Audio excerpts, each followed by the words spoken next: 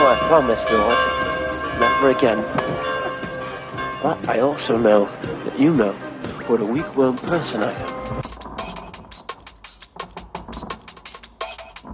I won't regret this, Lord. I'm a wonderful person.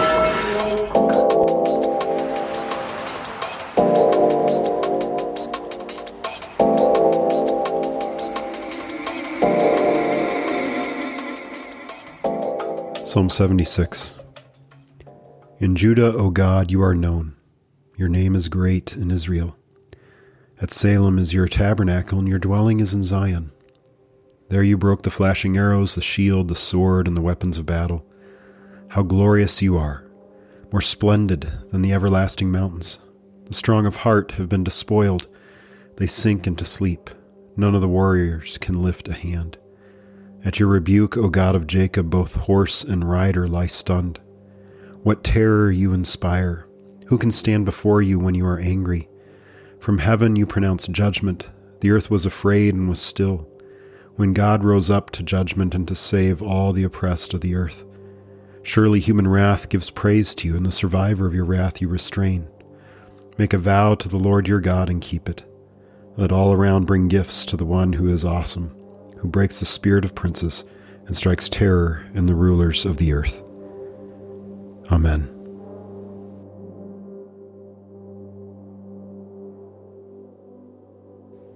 Reading from Ezekiel chapter 46. Thus says the Lord God, the gate of the inner court that faces east shall be shut on the 6 working days, but on the Sabbath day it shall be opened, and on the day of the new moon it shall be opened. The prince shall enter by the vestibule of the gate from outside, and shall take his stand by the post of the gate. The priest shall offer his burnt offering and his peace offerings, and he shall worship at the threshold of the gate. Then he shall go out, but the gate shall not be shut until evening. The people of the land shall bow down at the entrance of that gate before the Lord on the Sabbaths and on the new moons. When the prince enters, he shall enter by the vestibule of the gate, and he shall go out by the same way. When the people of the land come before the Lord at the appointed feasts, he who enters by the north gate to worship shall go out by the south gate, and he who enters by the south gate shall go out by the north gate. No one shall return by way of the gate by which he entered, but each shall go out straight ahead. When they enter, the prince shall enter with them, and when they go out, he shall go out.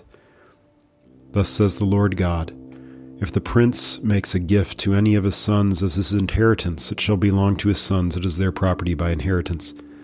But if he makes a gift of his inheritance to one of his servants, it shall be his to the year of liberty. Then it shall revert to the prince. Surely it is his inheritance. It shall belong to his sons. The prince shall not take any of the inheritance of the people, thrusting them out of their property.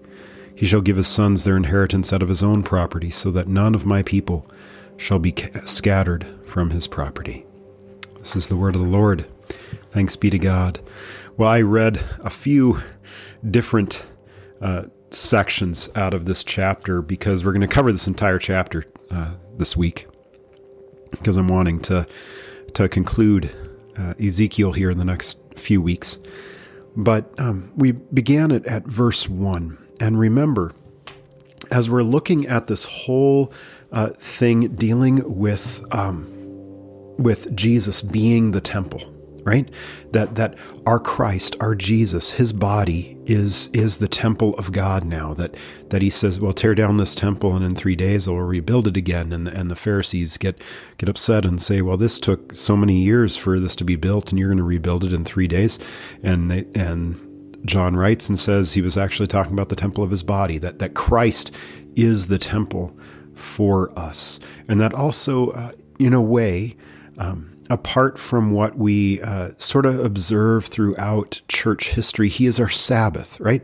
That he's the combination of both our sanctuary and our rest, those two things together. And so as we're reading this section of Ezekiel, hearing about this temple that's never been built, and more than likely is probably never going to be built, we have to read this in such a way that we see where Christ is for us here, how Christ is fulfilling this portion of prophecy. And so we're told the gate of the inner court that faces east shall be shut on the 6 working days, but on the Sabbath day it shall be opened. The idea being that there's these days of labor, but on this Sabbath day, this day of the Lord, whatever you want to call it, this rest day, the gate is open, the door is open for us to approach God, to come into worship. Well, and Christ talks about himself as the Lord of the Sabbath, that he is the one who begins and ends the Sabbath. He is the one who decides how the Sabbath rest is going to be given, that when he says, "Come to me, all of you who labor and heavy laden, and I will give you rest," he's saying that he has become our Sabbath, so that here he's the gate that is open for us for rest. But then also thinking about our work week, right? And where the Sabbath is supposed to land, we think about how we labor and we work and we toil and we try to make our way through that week. And then we come to Sunday, and that is this day in which we are then given rest. We are reminded of this Christ who has been with us all throughout the week, right? But that there's this new beginning each time that we come to church, and we've forgotten possibly the gospel. We've forgotten grace. We've forgotten mercy. We've forgotten who our actual rest is, where our faith is supposed to lie. Then we enter into his courts. We enter into the house of the Lord. We enter in with our congregation, with our people, joining in the body of Christ. And there new beginnings happen. As a week of toil has ended, so now it is brought to completion with this rest, with this Sabbath day, and this day is found in Christ. So then it is that, at least within the Lutheran context of worship, and I'm a Lutheran pastor, so I only speak to that. I have experience in non-denominational stuff and everything, and I find it lacking, in part because, you show up and it's this big welcome, and then you have 4 or 5 songs where you're supposed to be ushered into the worship of the Lord, even though the Lord is present with us at all times. And the focus is drawn into singing, or it's drawn into performance or whatever. And I sit here and I always think, well, what about the people who don't like to sing, right? Well, within the Lutheran context, we show up for church, and in most of our churches, we begin maybe with a brief announcement of the day, and then we have the invocation, in the name of the Father, Son, and the Holy Spirit, and then we start with confession. We might have an opening hymn, but then we start with confession and absolution, to be able to say that as you've come into this place, a new beginning has come to you, that you confess your sins before God and one another corporately. I confess that I am in bondage to sin and cannot free myself, that I have sinned against you in thought, word, and deed, by what I've done and by what I've left undone. I've not loved you with my whole heart, and I've not loved my neighbor as myself. That's our confession of sin. And then the pastor turns to you and says, in the mercy of Almighty God, Jesus Christ was given to die for you, and for his sake God does forgive you all your sin, as a called and ordained minister of the Church of Christ. And by his authority, I therefore declare to you the entire forgiveness of all your sins in the name of the Father, Son, and Holy Spirit. And then we have a moment in the service in which there's prayer, and there's a sermon in which the Bible is open to you, and hopefully it is spoken to you in such a way that you understand why it matters to you, the forgiveness of sins and the gospel, the good news of freedom in Jesus Christ. And then we bookend the service first with the confession and absolution, the forgiveness of sins, and then we have communion, in which you actually receive that sacrament of being reminded and actually receive the body and blood of Christ, that we believe that he is bodily present in that bread and wine, giving himself to you to remind you that your sins are forgiven, that you have been freed, that you are saved. And so that then you go out in the goodness and the newness of this new beginning. Just as the new week starts here with this Sabbath rest, so too when we come to church and we hear the gospel preached and everything, we find that we have this new beginning in Christ. And then also we have talk of this prince worshiping at the gate, right? The gate of the inner court that faces east. He shall go out, but the gate shall not be shut until evening. The people of the land shall bow down at the entrance of that gate before the Lord on the Sabbaths and on the new moons. All I could think of is when Jesus comes and says, I am the door, or I am the gate of the sheep. that those who enter and exit by me are my sheep, right? I call them by name. That's this first thing that jumped into my head as I read this. That it is that here that our Prince, Jesus Christ, he is that gate that is opened for us, that we enter through into our Sabbath rest in God. That it is that here this all these gates that we've been thinking of, well, all of these gates are Christ open wide for us to enter into the sanctuary, the peace, the love, the mercy, the worship, the prayer, the sacrifices, the offerings, all those things, entering into those things through Christ, that we only come through Christ, that we don't come through ourselves, but we come through him. And I also like verses 9 and 10 in chapter 46 here. It talks about how the people of the land come before the Lord at the appointed feasts. He who enters by the north gate to worship shall go out by the south gate, and that they will not go out the way that they entered. Meaning that as you come into contact with Christ, as you come into contact with God, as you come into worship, you should be changed, right? That there should be, that you don't leave as the same person. That every Sunday we come into contact with his word, and there should be this changing work inside of us that is God doing this work to make us new, to continue to put us to death, that we remember our baptism as we speak about in Lutheran terms. We remember our baptism, that we're buried with Christ and raised to new life, that each day we are put to death. Each day we pick up our cross and we follow Jesus. And so as they enter through one gate and they go out another gate, they're not returning back to that old life, but they're returning, they're moving into, again, that newness and remembering that, yes, they will enter through that old gate again, because we go out into the world and we sin and we make judgments on one another. We harm one another. We get even more broken than we were the first time possibly. And we enter through that old gate, and then we go out through the new gate, that we're reminded of Christ's mercy, and that he takes the old us and he makes the new us, that he takes the old you and he makes the new you, even though you don't feel very much like a new you. That is what he does in you. Well, finally, I'm skipping down a bunch of this. I didn't read much on the offerings and all that stuff, verses 11 through 15. You can go and read that yourself.